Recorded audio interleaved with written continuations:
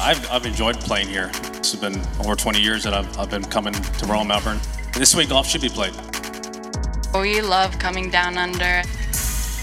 Look, it's phenomenal to play. The quality of the golf's been great, but the enthusiasm of the people has been the thing that's just been amazing. Tier of courses that I'm willing to shave my neck for in Kingston Heath and Victoria. Get me out of bed to shave.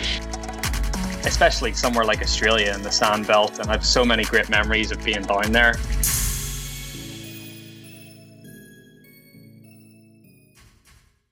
G'day and welcome back to another episode of Australian Golf Passport. I'm Scott Warren and I'm joined by Matt Mollica. G'day, Matty. Hi, Scott. Good to see you again, and great to talk about the second of the two host courses for the upcoming Australian Open this week. Yeah, I'm really pumped to talk about Victoria Golf Club.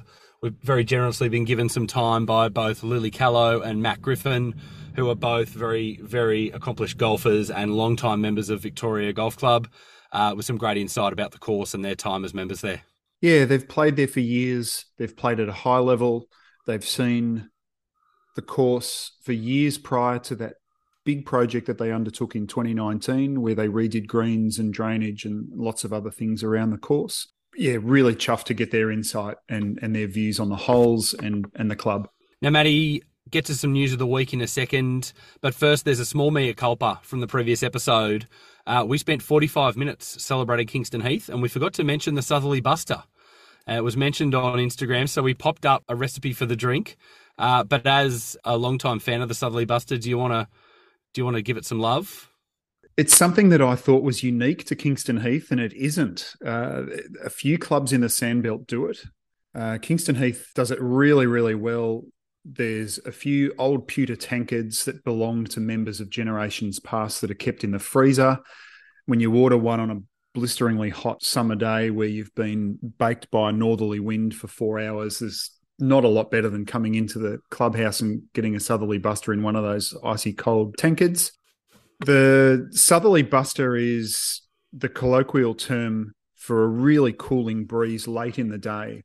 A hot summer wind that seems to ramp the temperatures up in Melbourne comes from the north, and sometimes late in the day, the wind will die down and then change direction, come in off the bay and be much colder and bring the temperature down a solid 10 degrees. So, and the drink takes its name from that.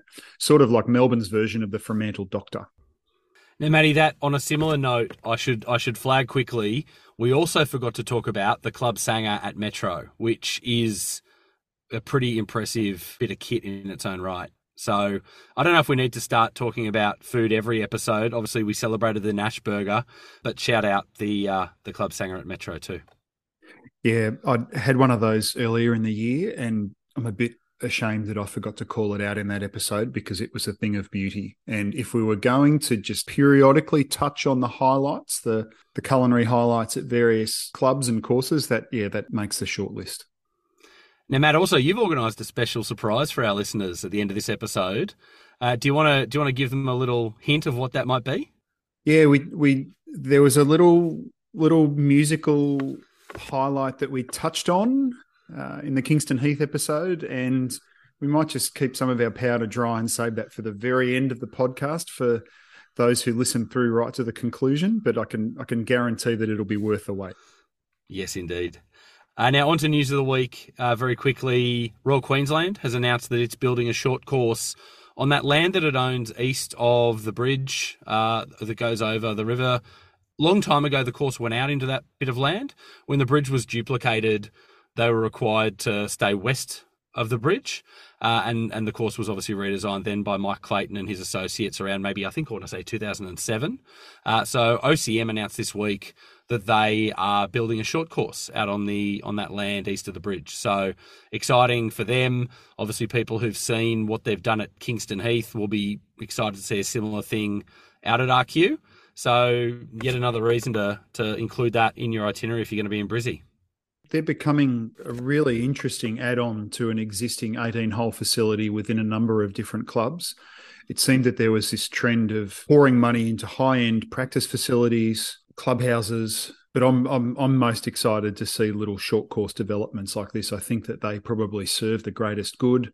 They serve as a great nursery for members' kids and juniors making their way into a club. It's brilliant to see. And obviously a lot of clubs can't do it because of the space required, but those who do have that luxury and are taking that opportunity to embark on such a project, that's fantastic to see. Yeah, certainly the cost, the bang for your buck. Without naming names, I know one leading Australian club has contemplated a world-class practice facility rebuild and a course renovation of greens and bunkers and some other changes to their course. And the cost for the practice facility is 25% more than the budget for a complete course rebuild. And I think that just goes to show that those practice facility that have been a bit of an arms race recently with clubs trying to attract and retain elite players, they're bloody expensive things. Yeah, and I think they probably serve fewer people within a club than most would first think. Yeah, I think you're absolutely right. Now, also on the news of the week, and to keep the streak alive, Matty, New South Wales, as you mentioned, has pulled out the trees on the inside of the dogleg on the third hole. Years in the making. Massive congratulations to Super Mark Parker, particularly, who's been working quite closely with National Parks to make sure they were comfortable that we would do the right things the right way. Of course, that's what Mark does in every facet. He's one of the best supers in Australia.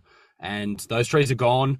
I understand Mark might have actually manned the chainsaw himself. Such was his relief to finally get a green light. And the hole looks as improved as you would think, getting rid of those monstrosities. Yeah, I'm looking forward to seeing it in person. Your photos, your before and after photos from the tee, the hole just looks so much better for that already. Such a small, simple change, but so effective.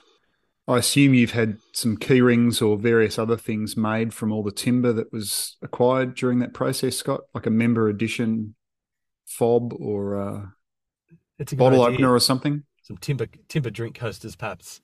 But it's just magnificent to see them gone.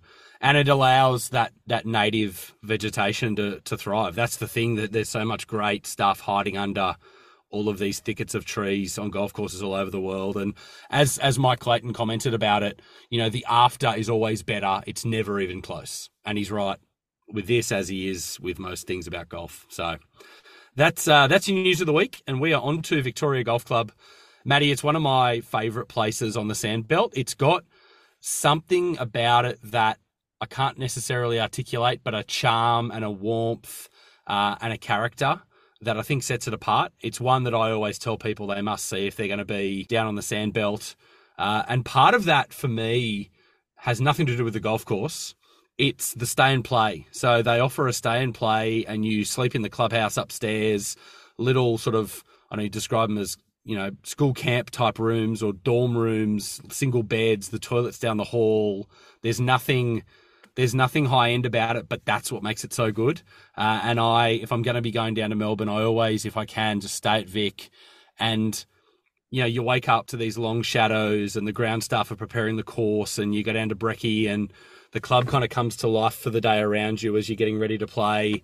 And it's just a really special experience. For golfers who've stayed in some of the dormy houses at UK clubs, it's probably a similar thing.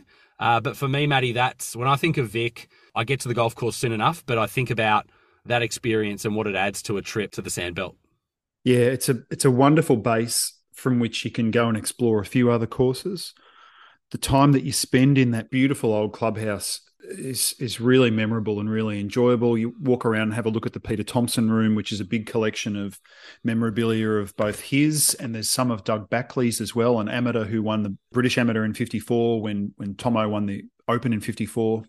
And they celebrate that, and they celebrate the achievements of those players really well. There's other things, stacks of other things to look at in the clubhouse, but that dinner on the night that you arrive where you don your jacket and tie, breakfast the next morning before heading out at dawn, coming in for a light lunch afterwards. It's a great way for overseas visitors to guarantee access to the club and then help with scheduling their trip to the Sandbelt as well. An absolute no-brainer. It's comfortably the best clubhouse on the Sandbelt. I think it is, yeah. Oh, yeah. There were a few things that I was mulling over in preparation for this episode, and that was one of them. And there's little nooks and crannies, and there's so much space, and there's so much interest within. It flows really well throughout that whole building, and your accommodation upstairs is serviceable, and that's really all you need, because you're probably, if you visit in a cooler month, you're probably having a drink after dinner near that big fireplace downstairs. Really, the only time you're going to be spending in your room is the time you're sleeping, and yeah, it might be the best. The other thing that I was thinking about in preparation for the episode, much like you were saying, it's hard to articulate or hard to exactly put your finger on it. I remember I wrote a hole-by-hole review on an online forum years and years ago about Victoria, and I remember making the comment that it was greater than the sum of its parts, because there's no 4-hole stretch of, oh my God, moments like there is with your 13 through 16 span at New South Wales, or 3 through 7 at Royal Melbourne, or that 4-hole stretch at Kingston Heath that we were talking about in the previous episode. But there's just excellent golf, one hole after another, after another, after another. And I think that there's also a grandeur to the course that not a lot of others possess. And I think that whether you can articulate that or not, you sense it. It's near palpable when you're walking around that course. And I think that's an uncommon characteristic that really elevates Victoria in comparison to a lot of other courses in Australia. Yeah, I think that grandeur of the property is a really good shout, and the way that, for starters, the back nine at Victoria would have the best terrain on the sandbelt outside of RM West. Obviously, very close to RM West, you could hit a ball from the second tee on the west over 17 east and land it on 13 at Vic. It's very close, so it benefits from that same great land. But I like the way that you kind of circle that great terrain. On the front nine, you touch it a little bit, but you really get that run from 10 through 16 that is just up and over and around that big hill. As a result, you've got lots of long views as a result of the land and also the significant tree removal. So many nice long views across that property. They've got really great kind of low vegetation that adds that texture to the place.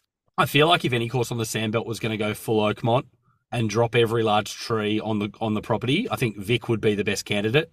The ridges and the slopes are so kind of characterful, and great vegetation, beautiful bunkering. I think to be able to look around and just see 150 acres of that, I don't think anyone in Australia will probably ever do that. It's probably a pipe dream, but I would love to see Vic without a single piece of veg over knee high. Yeah, no cypress, no tea tree, no manna gums. It would be truly striking. I can't see it happening. It would blow the doors off people. Yeah, and it's wild to think back, Clates regaled us when he was our guest about presenting to Vic in the mid-90s and showing what had happened at Kingston Heath and saying you need to do the same thing, and a board member telling him they've ruined that golf course, Kingston Heath, taking out all those trees. It's wild to think that's, I assume that guy's still not on the board, given what they've achieved in the last 20 years.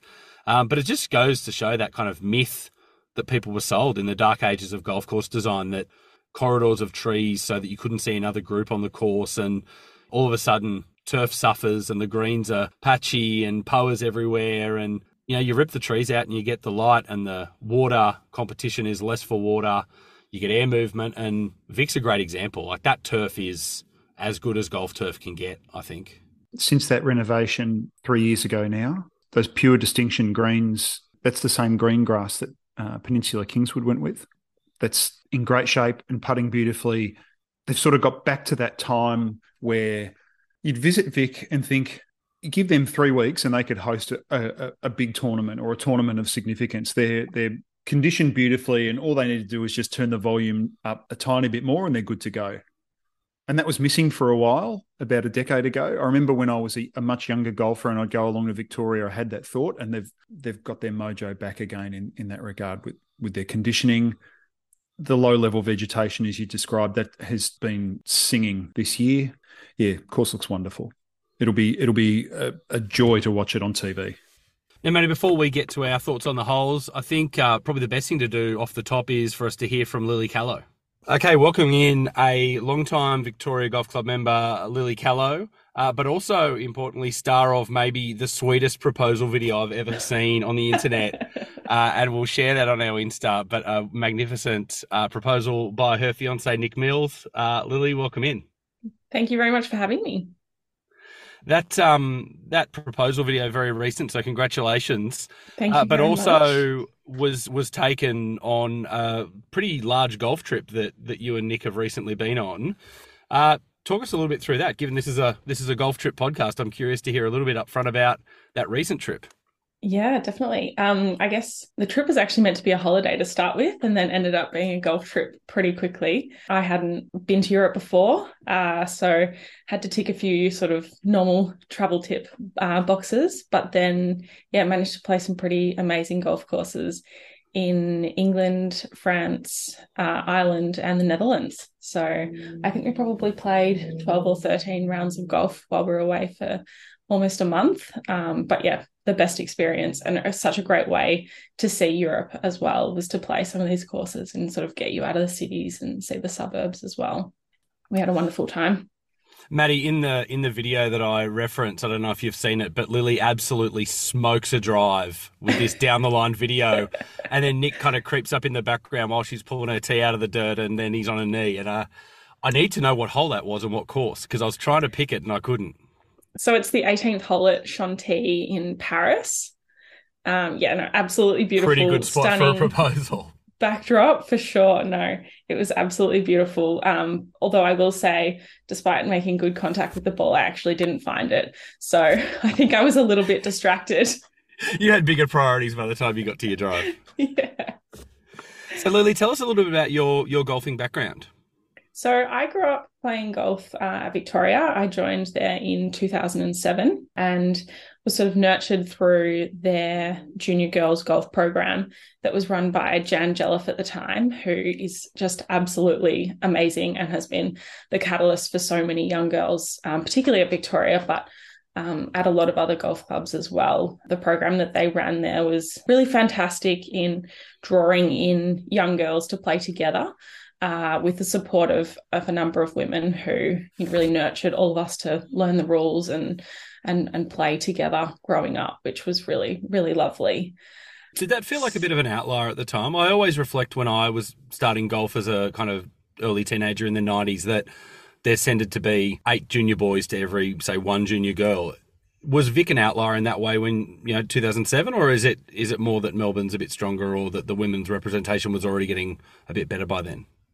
Oh, definitely. I think Victoria was an outlier in how many women and junior girls they have and have had. I think, girls breed girls. It's really easy once there are a few of you to kind of keep luring them in. And those women were so supportive in making sure that we had tea times and representation, and teaching us the rules as well along the way. You'd almost always have a walker with you, and you felt comfortable and that you could ask questions and all that sort of stuff. So it was just like a really great way to sort of learn the rules and sort of get involved with the culture of the club and feel comfortable. So I think that, the women at Victoria put a lot of emphasis on that. I know for me, I didn't even know we had junior male members at the same time. I would only play with the girls, which was really nice and a great way to sort of feel comfortable in learning the rules and how to play at such a high sort of quality course, which Fantastic. Can be very intimidating a lot of the time.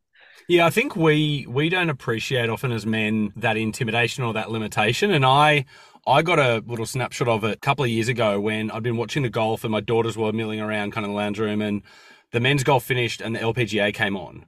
And my daughter was about 6 then, and she kind of jumped out of her seat and she was like, "Oh my God, can girls play golf on TV too?" And it had never occurred to me that, I'm watching men play football or men play golf, and I'm a boy and then a man, and that feels like something that connects me to it. And it never occurred to me until that moment. It's so important. They see that I can do that.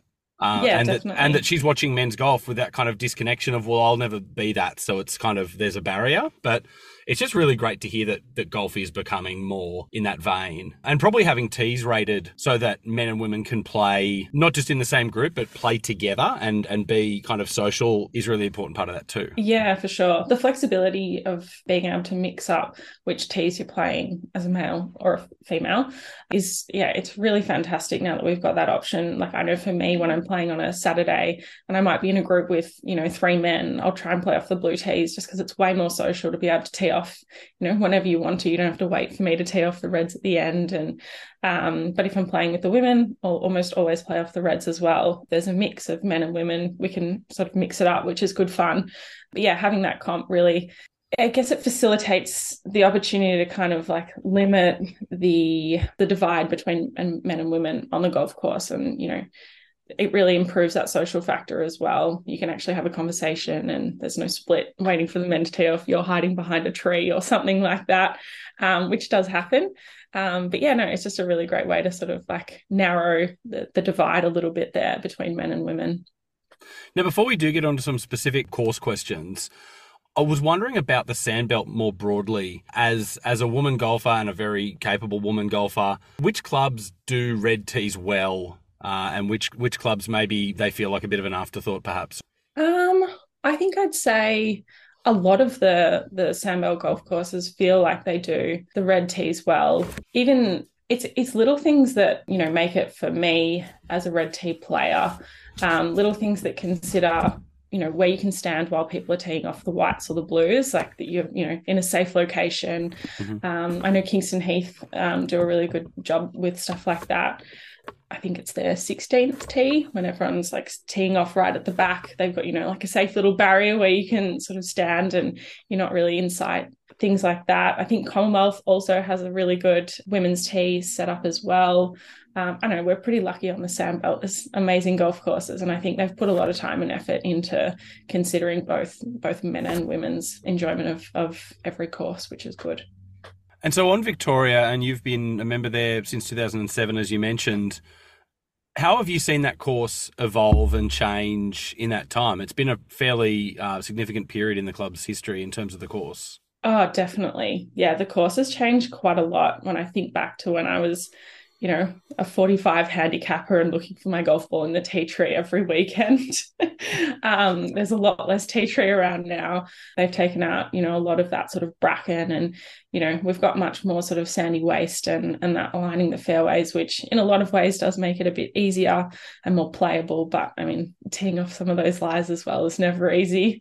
So yeah, from that perspective, the golf course has changed a lot. And obviously in 2019, we undertook the greens replacement program and redid all 18 greens, redid a lot of the drainage on the fairways and redid all of our tee boxes.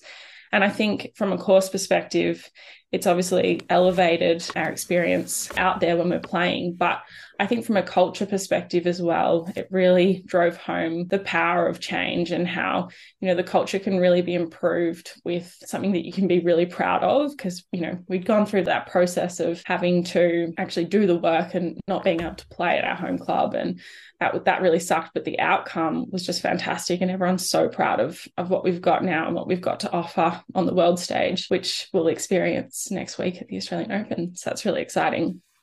Yeah, I think a really great part of that project was elevating holes like 5 and 12 and 17 to be, they could hold their head up in the company that they were in on the rest of the course. That was really quite striking when I went back after that work.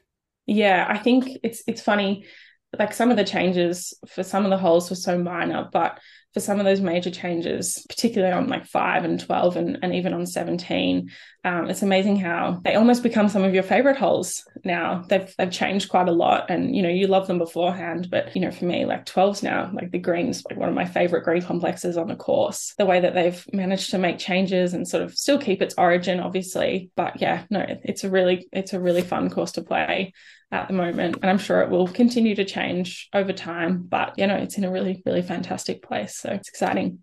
And what would you say your particular favourites, the holes you really look forward to when you're driving to golf on the weekend? I think the 4th has to be the first one that is really exciting. I think it's probably one of the best par 3s on the Sandbelt. It probably competes with some of the other shorter par 3s, like the 10th at Kingston Heath. But yeah, it's a very narrow green, but it's a very long green. And if you miss left or right, you can really get caught in the bunkers or down in a very low swale. So yeah, no, it's probably one of my favorite golf holes on the Sandbelt for sure. I reckon that little swale front left is low key, like one of the best features on the course. It's cool. Short grass, you're adjacent to the green, but I've been in there a couple of times and it's just getting it anywhere near. If it's a front flag, you've got no room to work. And if it's a back flag, you've got so much distance to carry that you have to really nip one. I just think that's really clever.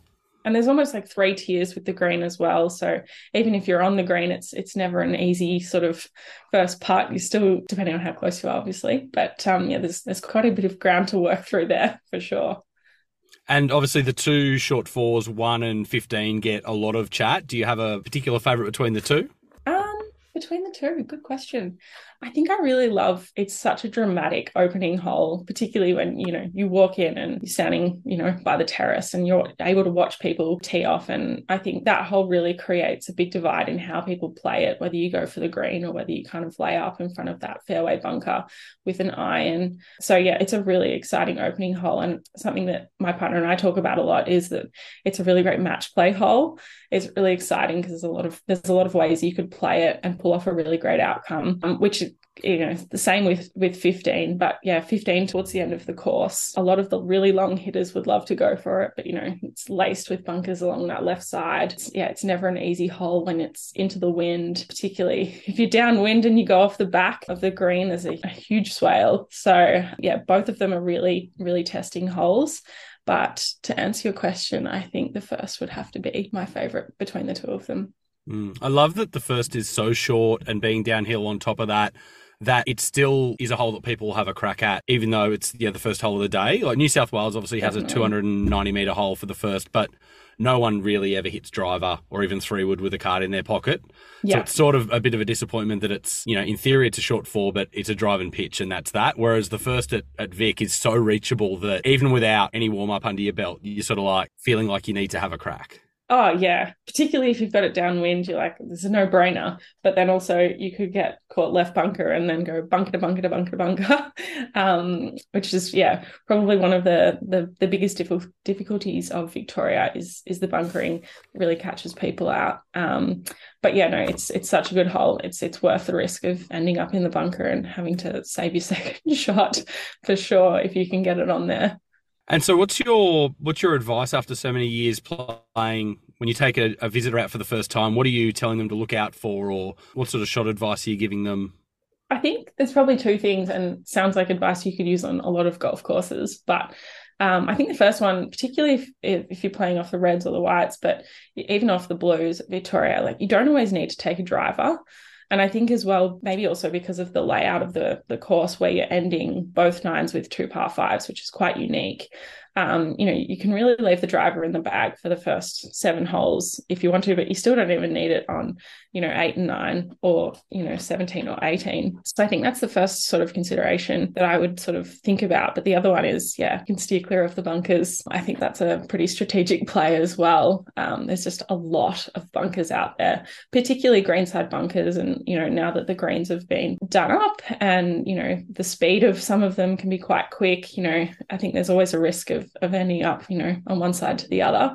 So yeah, I think if you're playing it for the first time, you could probably leave the driver in the bag. And if you can avoid the bunkers, that would be my number 1 tip.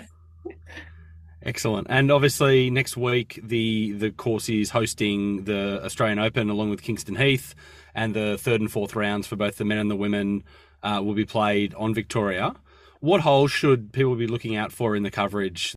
I think from a viewing perspective, when you're at the golf course, a really great sort of point to sit and watch would be the end of the 11th, because it's also the tee box for 12. You also get the tee box for 15, but you also get the green for 14. Yeah, from a viewing perspective, I think you can see so much golf from that little pocket and a lot of sort of different shots. You're not just watching people hit into the green all day, which is cool.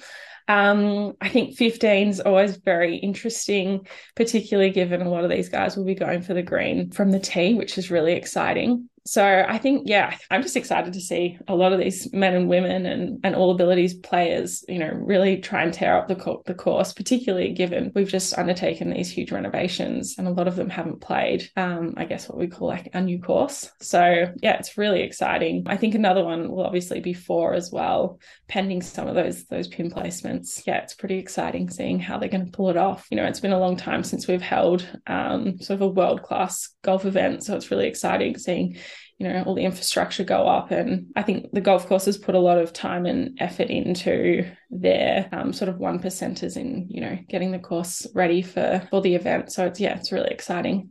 Wonderful. We'll look forward to watching it play out, and we thank you very, very much for making time for us today. No worries at all.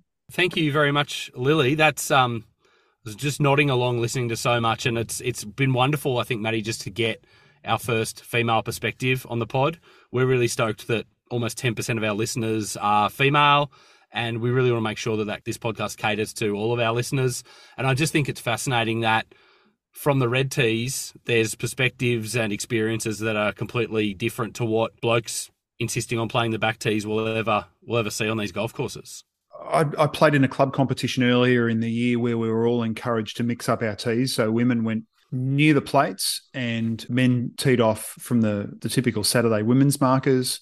We had some mixed groups so that we had different experiences within that competition field. We all came back into the clubhouse at the conclusion of our shotgun start and had a drink and a feed and a chat. And I hope that sort of dynamic happens more and more on a Saturday, and that more golfers mix up their tees, that more guys realise that their course is rated for men's competitive play from forward tees. That can only be a good thing, as Lillie said. Yeah, and I think that fact that the connection in the group, the social connection, if you're playing tees that are 70 metres from each other, there's that impediment every 10 or 15 minutes when you go to your respective tees that your conversations need to stop, and the people playing the forward tees are hiding behind trees, as Lillie said, to avoid being in the way. I just think the social aspect of golf is benefited when everyone in the group's teeing the ball up near each other, and more of it. Now on to Vic. We talked about grandeur, we talked about a warmth, we talked about it being greater than the sum of its parts, but it does have some real standout holes, and we'll get actually some great perspectives on particularly the short par 4 1st and 15th later from Matt Griffin, who I think articulates the qualities of those holes far better than you and I could. And again, we chatted about it with Lillie, but that first hole really tells you that you're in for something a bit different on the sandbelt at Victoria. It has some quirk, not necessarily in the architecture, although that fourth green with the little swale front left is pretty cool in that regard, but quirk in the fact that you have this 230-metre downhill par 4 to start, that you have essentially the same hole at the second and third. Then you have back-to-back par 5s, not once but twice in the round, and to end both nines. In both instances, sort of one shorter, one longer. It's a bit quirky in that it's not presented and laid out the way that a lot of modern architecture would say, well, one needs to be a mid-length par 4 to get the field away, and you can't have back-to-back 5s. And Vic doesn't do any of that. It's got its own. I think that might be part of the intangible that we've kind of been circling around so far, is that it does its own thing, and it's kind of striking for that reason. I've often wondered about the course's origins. From what I can gather, a really seminal figure within Victoria Golf Club was William Meader, who's described in their club history at reasonable length. He seems to have been a central figure in designing that course. He's an avid golfer, sort of founding father of Victoria, really. I sort of view him in some ways similar to Australia's answer to George Crump, because he would have had no formal training in golf course design, and I can't see golf course design number 2 that he ever did anywhere. He played a really central role in how that course first looked, and I often wonder if in times ahead we'll have a bit more of a light shone on him, or if we'll celebrate him a tiny bit more, because that course is a great achievement, and it doesn't fit any great template, as you say, 8, 9, 17, 18, all par 5s. I'd like to know more about him. It's a high praise to call him the George Crump of Aussie golf, because obviously that achievement of Crumps at Pine Valley stands high. But also, I guess, to draw a comparison between the two, Pine Valley is very single-minded in what it is, because it was the brainchild of one man with one mission. And Vic seems to have had great stewardship through the years. And I know that Peter Thompson, who was obviously a long-time member, had talked a lot about one of the great things about the club, in his view, was just that the consistency of, the membership's care for the club and the course had created this special character. And yeah, often these things start with a strong founder who sets, a direction and a purpose, and it gives the people who follow them something to guide them rather than, the board of the day feeling like they sort of have carte blanche to change the way that the club is. Yeah, that's a good point. There's a path that's been set out and subsequent generations just follow. You see that in great clubs all around the world. When did you first play at Vic, Matty? More than 20 years ago. So I would have been in my mid-20s. So probably around about the time that Clates was trying to tell them they needed to change the course. Yes. Either the first or second time that I ever went there, it was on that stay and play package, which you could do as a Melburnian. So you didn't have to be an interstate or overseas visitor. You could live down the road and just think, well, I'll avail myself of this experience and this opportunity, and I'll get to see this course. So I was in a position where I was slowly but surely ticking off Sandbelt courses. I haven't seen that one. I haven't seen that one. Oh, I'm yet to go there. And I have this very clear picture in my mind of seeing Peter Thompson and Michael Clayton standing in the second fairway as I was playing a parallel fairway, and they were just chatting amongst themselves while we were finishing our front nine. And I look back now and think, I can sort of guess what they were speaking about, and I wonder how many times they did that, and look at what's flowed from those conversations. Yeah, and I feel like their contributions to Australian golf are pretty immense. Like two people who've had such an influence, those conversations must have been, and who are so educated on the game and its history and its direction for the future. God, if we could have put some podcast mics in front of Clates and Tomo while they were having those chats, that would have been fantastic to listen to. Well, I'm 99% sure that Clates will have a very accurate recollection of some of those discussions. As he always does. And it's really wonderful that Tomo lived to see, the course reach its potential. I think that's a really nice kind of symmetry, given everything that he gave to that club and how passionate he was as a kind of advocate and representative of it. I think that's a nice thing that, and obviously Clates was central to that over 20 years. Yeah. What are your recollections then of that before version of Vic? I had my first eagle there.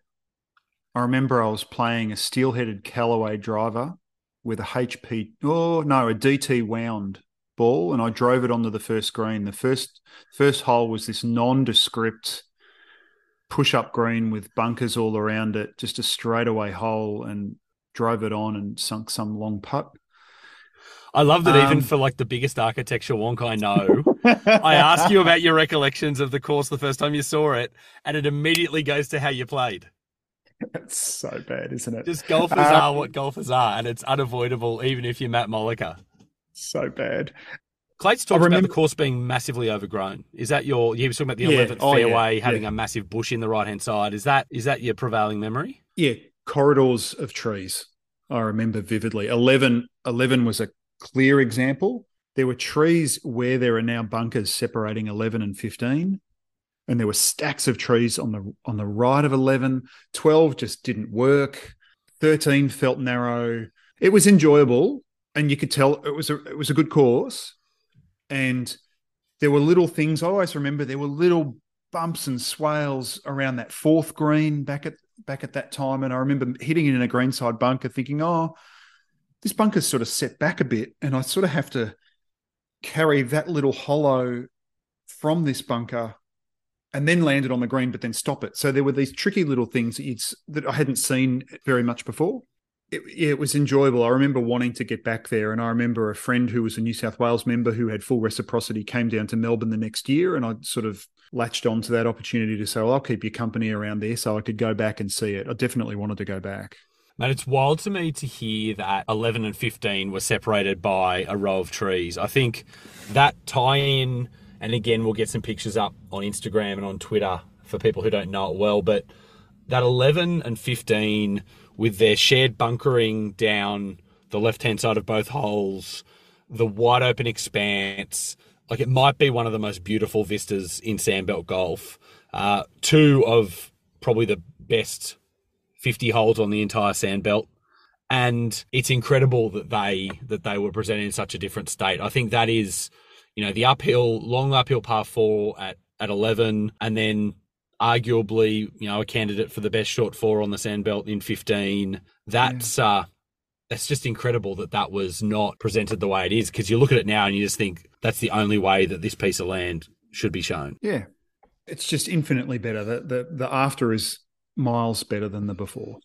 The other interesting thing, we had talked in a previous life about holes that go uphill, so uphill drive, uphill approach, and how they're really hard to make work and hard to get a really good hole out of a long stretch of gradually ascending land. But 11 does it really, really well. And it struck me in chatting with Matt earlier in the week and then listening to Lillie just now, we've touched on so many highlights throughout the round and so many good holes. And there's holes like 10, 6, 11, 13, 14 that are all good holes that have not been mentioned to this point, and we haven't touched on them, which probably speaks to the quality of the course at Victoria just as much as anything else, that those holes are really, really good holes, really enjoyable to play and really soundly designed, and that we've spent a lot of our time focusing on other obvious and clear highlights. Yeah, it's a great point, and it ties back into what you said earlier about Vic lacks a 4-hole stretch that'll blow your mind, but you're absolutely right. I mean, if it has a 4-hole stretch that does that, it's, with the new 12th, it's potentially 10 through 13.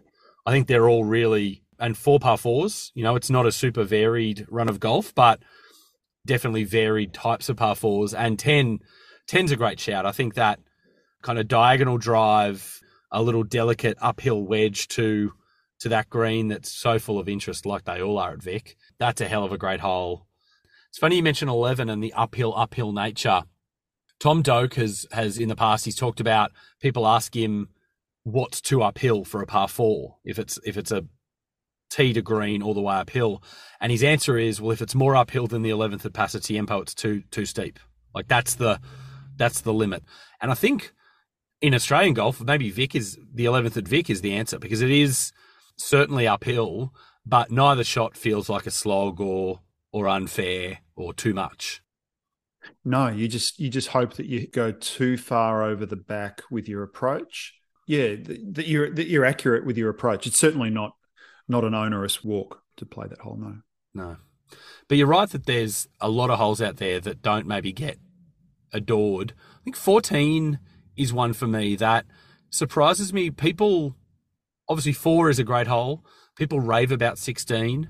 I think they forget about 14 a little bit. Like maybe it's the 4th best of the 4 par 3s at Vic, but I think it's a terrific, short enough that everyone's a reasonable chance. It's uphill. It's kind of that fortress green guarded by the front bunkers, benched into the hill. I really enjoy playing 14, maybe more than 7 and 16. It's a good hole, and it's another of that series of great uphill par 3s on the sandbelt. You see a few of them throughout the courses in that precinct, and I'm a tiny bit surprised it doesn't get more love. I'm a sucker for 16. I think it demands a really good shot at a time late in the round where you've got your foot to the floor and you're trying to post a score. And it's just such a beautifully constructed hole. You come in with a reasonably long club and it's dead over the back. 14's equally high quality in my mind. I think the notion, and there's a few examples at Vic of being dead if you're long, and also with longish approaches. And I think along with, we mentioned that grass swale on the 4th, on the par 3, and that's a perfect example of a feature that is difficult for a good golfer, but easier than a bunker for a lesser golfer. They can putt out of it if they want to, or hit a 7-iron, chip and run out of it, pretty low risk. And I think holes where you're dead, long holes where you're dead if you're long, are another thing that is a great evener, because lesser golfers are extremely unlikely to miss long on a long shot. But a good golfer who's got more firepower, is more precise, is more confident taking on maybe a back pin with a 5-iron, they go long. They're the types of players that are going to miss in those spots, and they're going to get punished by that. 10 West at Royal Melbourne's a similar example for those who are strong enough to drive that green. They go long, they're going to be dead. 2 at New South Wales, you don't tend to see B and C graders miss that long. You see cheeky A graders who think today's the day I'm going to land it and stop it, go long, and they're dead. And 16 is another perfect example. I think, 170 odd a bit uphill, a good player is going to have a short enough iron to take that on, but the lesser players are probably looking at that front trap and trying to make sure they avoid that. Talk to me a bit about 15, Matty. We've got a great description from the other Matty later on, but that's it's a bit different to a lot of the other great short par fours, I think, on the Sandbelt. It kind of plays along a bit of a tightrope bridge. There's a lot of flanking bunkering. It's maybe not as classically strategic as some of the others, but there's something about it that makes it really thrilling to play and to watch people play, right? Yeah, I think if you remember there, you'd probably more often than not try and hug the left side with tee shot of reasonable length. And if you were playing 6 times in 6 weeks, there'd be an occasion where you executed the tee shot perfectly and you were wrapped because you had a great line on approach and a short club into the green. And then the next time you go around the course, you think, oh, I'll just do that again. And you'd get burnt. You think, oh, I've tugged it and I'm in those traps and now I've got an 80-metre bunker shot and I've made double as quick as I could blink. You come back for your next week's game and think, oh, I think I'm going to hit 5-iron way out right. And you'd be in this continual dance with the hole thinking, what do I do today? And I remember last time and I'm haunted by that double from a couple of rounds past. That hole would do it as well as any. It would just be such an enjoyable hole to play again and again. It is one of the great treats of getting to play those cheeky little risk-reward holes regularly, exactly as you say, that you take some risk and get away with it until the day that you don't, and then you're back to playing it with all plates on, and then over time you build up a little bit of courage to try that shot again. And it is one of the wonderful things that, and it doesn't have to be a world-class course. I think all of us anyone's probably got a hole at their course that they enjoy doing battle with, and they think about in a Zoom meeting on a Wednesday afternoon, what am I going to do this weekend? And even, maybe I'm just a weirdo, but sometimes I'm checking the weather. If I'm playing on Sunday, I'm checking the weather on Thursday to see what the wind direction and strength is going to be, so I can kind of plan out my attack on the hole that's in my mind. It really is a great thing about golf and about conditions changing, weather changing, your capabilities changing from day to day. And yeah, Vic members must love moving through their round and trying to think about, sneak a peek of where the flag is on 15. Oh, okay, I want to be in this position. Am I hitting it well enough? Yeah, it's that's really cool. Definitely not weird, Scott. Lots and lots of us do that. It's one of the great things about the game. Now, question for you without notice. I'm trying to get an idea of placing Vic and not ranking courses, because that's not what we're here to do, but thinking about someone who's coming down to the Sandbelt, and we've talked about the fact that the play and stay can make Vic an easier and more sensible booking than some of the others might be, make it a centerpiece of your trip. If you were contacted by someone who was coming down, not a massive architecture buff, but they want to see great courses, and the experience of playing at each of the Sandbelt courses and clubs is going to be, the whole of the experience is important to them. How many courses are you putting on their itinerary before Victoria? 2, probably. 2 Sandbelt courses. So I assume that's the West and Kingston Heath? Yeah. I think that's where I'm at as well. They're all those next tier or top tier even of the Sandbelt courses, they're all so good and interesting that, yeah, it's like, what's the thing that sets them apart from one another? I wanted to say as well that I thought Vic would probably be number 3 after those 2. And the East at Royal Melbourne gets a hard time, I think, by being in the shadow of the West. We've barely talked about any of the holes on the East when we've been going through episodes and sort of talking about, oh, this is a great hole. What are the other great holes of that type on the Sandbelt? Potentially, if RM East had its own club and its own story and history, maybe it would get a little bit more love. But I think, yeah, I'm with you. Vic at number 3, as we talked about with the play and stay, it's going to add something to your trip that the others can't add. There's something about staying in a 100-year-old clubhouse that Meriton Suites can't necessarily match. Yeah, particularly if you've got a non-golfing partner traveling with you and that's your accommodation for one night, your meals are taken care of. There's a couple of other little things to do in that neck of the woods Bayside while you're out on the course for 4 or 5 hours. There's Brighton shops. There's the little village at Hyatt that's not far away where there's plenty of food and beverage options. And it's just so practical and so enjoyable to go and visit from a non-golf perspective. You touched on East, just to circle back to that for a second. I'm really looking forward to the East episode. That's probably going to be some stage in January. I assume we do that. A course that warrants its own podcast episode. It comprises 1/3 of the composite course. There's plenty of other little highlights throughout that round on the outer paddocks. Yeah, without digressing too much, my last time I was on the Sandbelt, I played Vic and I played RM East, and I recall getting the text from my host saying that we're playing the East course, and, you kind of think, I haven't seen the East in, must be almost 10 years, like, there's an upside for missing out on West, and I was really surprised to rediscover East and just how bloody good that place is. So maybe you'd have that fourth after Vic for that trip that the person's taking. Now, I want to ask you too about, you touched on some of those attractions of staying, things to go and see if you're staying at Vic. And it's one of the things that people seem to and ah about when they're planning a trip to the Sandbelt is, do I stay out near the Gulf or do I stay in the city? And obviously Melbourne, and I say this as a Sydney side, are one of the magnificent cities of the world. Like, it's a spectacular place to set yourself up for a week and go and discover all the laneways, and that's terrific.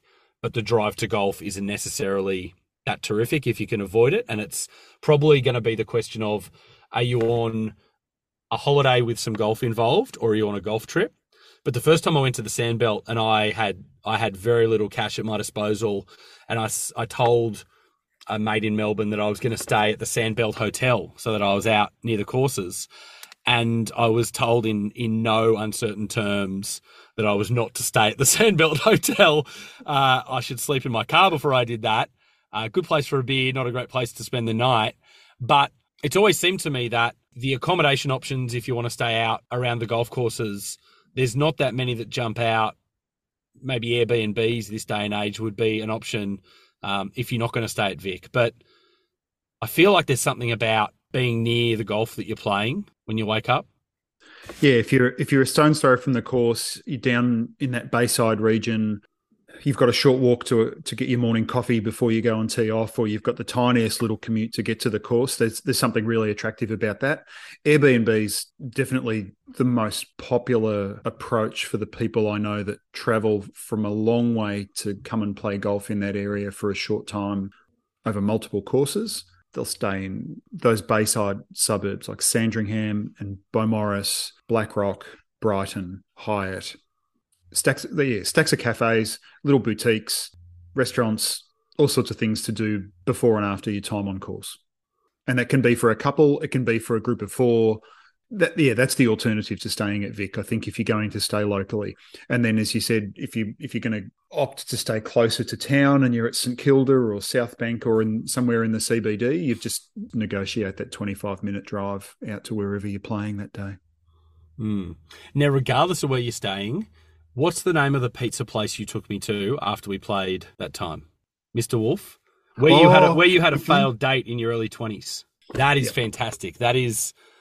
I've eaten a lot of pizza in a lot of places, and a post-golf pizza and some red at Mr. Wolf is a big shout-out. Yeah, that deserves a bit of a free ad. Yeah, Inkerman Street, St Kilda, Mr. Wolf. Karen Martini and her husband founded that a long time ago. By and large, good memories there. Failed date, not so much. You've done okay since. Yes. Yeah. Now, Matty, we're officially dithering, so why don't we throw to Matt Griffin? And then after Matt Griffin, a special song to end the episode. Yeah, got to hang around for that. Beauty. Thanks for the chat, mate. Always fun. Enjoy Australian Open week, Scott.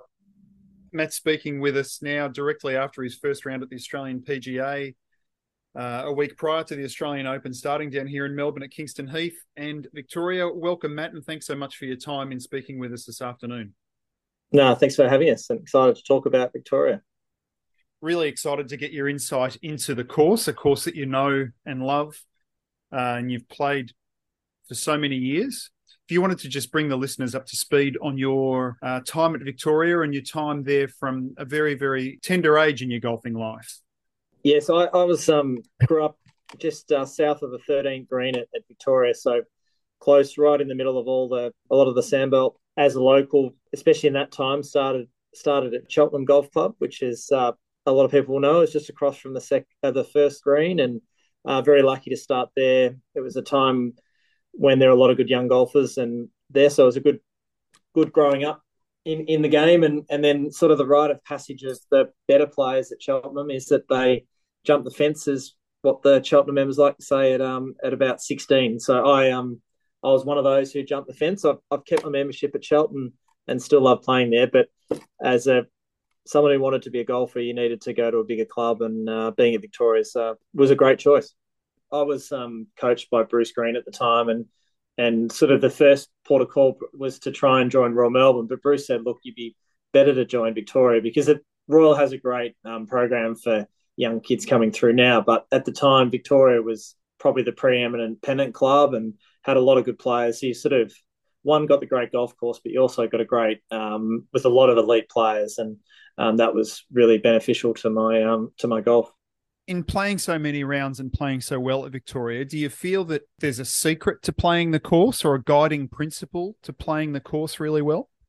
Probably the secret to a good score is the great thing with Vic is you've got sort of 1-8, which won't play as par 4 in the Australian Open, but for the regular golf, you've got 1, 8, 9, 15, 17 and 18 that are all quite gettable holes. So I've always found if you can play those holes well and birdie all of them and even maybe sneak an eagle on one or the other and then kind of break even on the rest of the golf course, you tend to shoot a pretty good number. That's always been my sort of philosophy around there. With the prevailing sort of southerly winds there, that most of them generally all play downwind, which gives you good access to them. And I always find the course plays harder in northerly because those easier holes are played straight back into the wind. Of those holes that you listed, do you feel that one of those is a clear favourite for you? Or do you find it too hard to nail down one particular hole that you love on the course? I think at 15 would have to, and it's a pretty popular view. 15 is such a wonderful hole because you've got one's a great short par 4. 15 really, by taking the hole on it, you're bringing more chance of making a bogey into play with the traps that run sort of from about around 100 metres out all the way up down the left-hand side. And I was actually there talking to Jeff Ogilvy about it the other day, and we're sort of every day as a member, you stand up on that tee and you're like, well, it's just driver because you're not really worried about making a bogey or that sort of stuff. But in there, we're like, what's the play in the tournament? Is it still driver? And it probably depends a little bit on the flag. So that's your perfect golf hole, a hole that makes you stand on the tee and go, what's the play today? It's going to change depending on where the pin is, what the wind's doing, how I'm feeling. So it's a really special golf hole. What would be the shortest club that you've taken off that 15th tee? I probably hit, I reckon, a 4 or 5 irons, probably my shortest to give a 4. Often when I find there's a back right flag that they tuck right in behind the bunker, and if you can't get it right up to the green, then that's probably the flag where you're definitely going to kind of look to give yourself a full shot. So that probably a 4 or 5 iron that leaves probably around 90 to 100 metres. Gives you a full shot in. Okay. And that first hole, another great short par 4, and that's changed since the time you commenced membership at Victoria. Do you find you face as many decisions on that tee as a professional, or is it really sort of a quasi par 3 for you? Probably, yeah, a quasi par 3, a sort of 3.5. That's always, no matter where the flag is, that's always go for the green because you essentially into the breeze, you might maximum have a 3 wood. Downwind, you can sort of end up with a sort of 4 iron in your hand. But the great thing with the hole is that I always tell people that are going there that the back left trap is pretty much any pin is no good. So you got to avoid that. I always sort of try and hit it, just miss that front right trap. And if I kind of sneak on the green, great. If I'm in the front right trap, as long as it's not a short front right flag, I've got pretty good access to the rest of the pins on the green. So the only really change is when there is that front right flag, I'll probably play a bit more left, but you still don't want to go in that back left trap because it tends to run towards the back of the bunker and leaves you with you're actually just happy to get on the green from there. So it probably, whereas 15 brings bogey into play, you have to do something pretty drastically wrong to make 5 on 1, which is maybe a small limitation, but the hole is drastically improved from what was there previously and is a great way to start the round. Yeah, I've always loved it from the first time I saw it and then the first time I played it. It just made great sense to me to get people away from the entrance road, be an interesting hole for members to start their round and a manageable hole on which they could start their round, but also it would hold interest for guys who are far more accomplished players. So I'm not surprised to hear you speak of it fondly. Is there one particular hole that you feel viewers should keep their eye out for during the broadcast of the upcoming Aussie Open? Something that could be really pivotal in terms of the outcome of the tournament? The par threes at Victoria in general they're a really strong set of threes. You've got 4, which is quite narrow, and then you've got 7, which has got some of the best natural vegetation on the whole sandbelt around that hole, and it's called Bishopsgate, the left-hand side. When it's downwind, you got to kind of go through there and let it feed onto the green. And then you got the uphill 14th. But 16 has been a famous hole through recent tournaments that have been there. I remember Allenby hitting it over the back in I think it was a Vic Open and having a few shots down there. There was a player in a Masters, I forget who he was, that went over the back. But 16 it's probably the strongest of the par threes on the golf course and really requires uphill sort of mid 170s with a shot that if you land it, when the greens are firm, if you land it on top, it's going to go over the back. You don't land it on the right spot on the upslope, it'll kind of kick and just sit on the front. Your number one objective on the tees, don't hit it over the back, but to get it within a 15, 20-foot range is a great shot. And when OCCM at the time redid the course, that they added a front left flag, which will be really exciting. And I think they'll probably play that with a bit of a shorter tee for the men and women during the week, and you can kind of use the slope to bring it in. So that'll be good fun for the viewers to watch. Of the 4 par 5s on the course, do you have a clear favourite? It might be a little bit controversial, but I think 17 is a fantastic hole, and I'm a bit sad that it's not going to play as a par 5 for us in the tournament. They're looking to use a forward left tee, which when they designed the hole, I know they planned that in, but when the dam went in, which was sort of mid-2000s, it sort of, they had the bunkers on the left and the tee shot, you kind of had to go close to the dam, and it was a really average tee shot, and the hole just didn't work that well. But when they recently redid the golf course, they moved the bunkers over to the right, and there's a really good sort of angled slope that off that back tee for the elite player, it's sort of you got to get it close to the bunker and it'll kind of run down that hill and you end up with sort of 230 in it. It's a great hole. Whereas if you bail out left, you don't get that slope and you can't get there. So we kind of lose a bit of I feel what's one of the best tee shots on the golf course by going shorter. So, but it'll still play a good hole as a par 4 because the green's quite, with the bunker that juts in on the left, the back left flag will be really difficult with a long iron to get close. It's funny, it's a bit of a maligned hole because of its location with that dam so visible, but there is a great deal of interest to it for guys who have a long second who can get home in 2 and snare themselves a chance at an eagle putt. I imagine, yeah, it's a really enjoyable hole.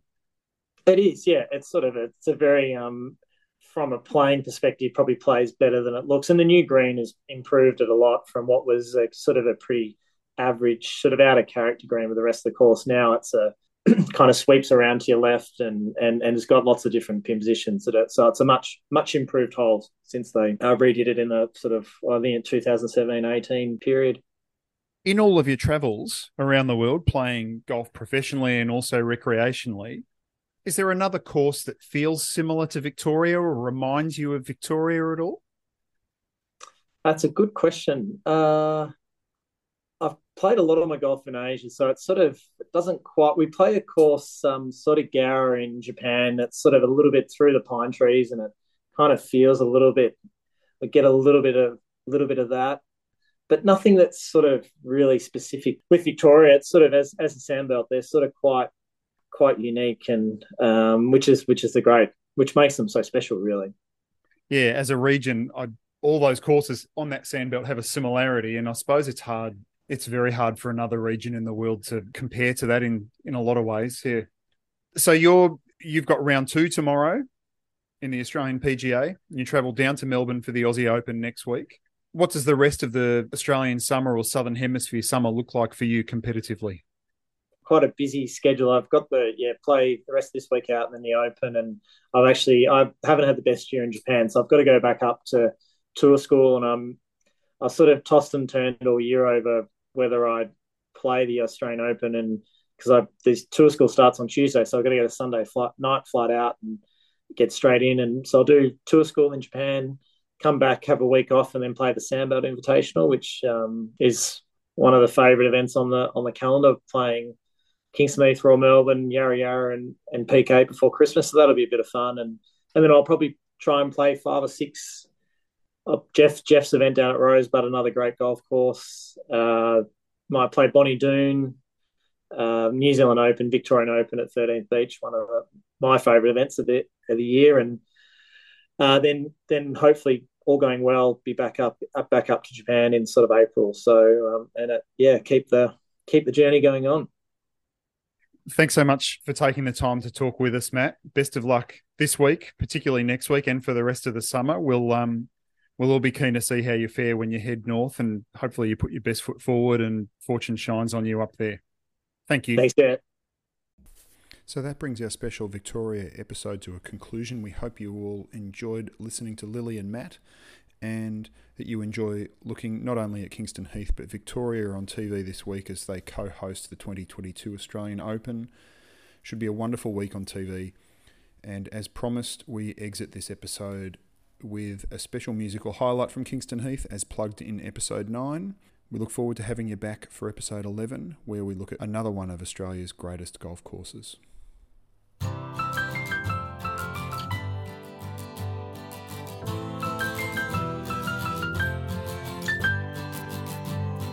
Built on the Sandbelt in Melbourne so grand, by Sutar and Morecambe, mostly by hand.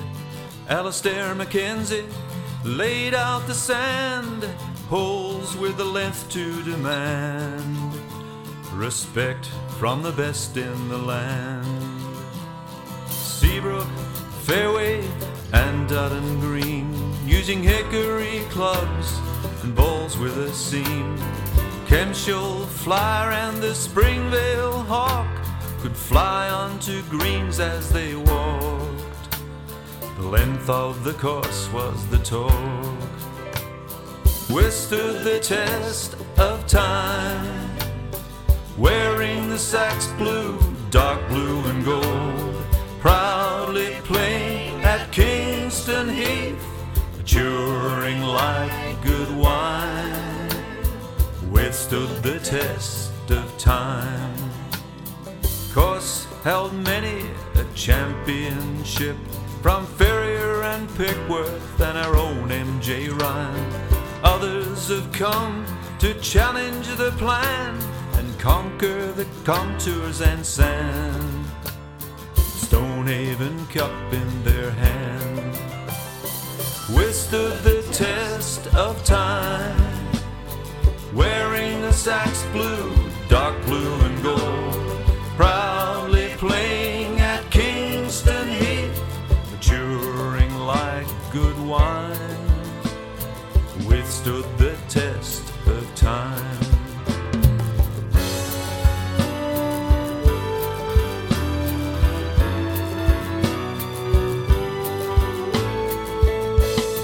Bushfire and droughts scarred and regrew a carpet of couch neath the frost and the dew. Mahogany gums and the eucalypts too, home to birds of all breeds, sheltering from the bay breeze. Now 100 years of golf have passed. The greens are still hard, but they're not quite as fast. Many a change to improve the grand plan, but the challenge remains the same. Be respected, the best in the land. Withstood the test of time, wearing the Saks blue, dark blue and gold, proudly playing at Kingston Heath, maturing like good wine. Withstood the test of time. Withstood the test of time,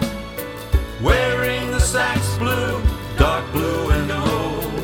Proudly played at Kingston Heath, withstood the test of time, withstood the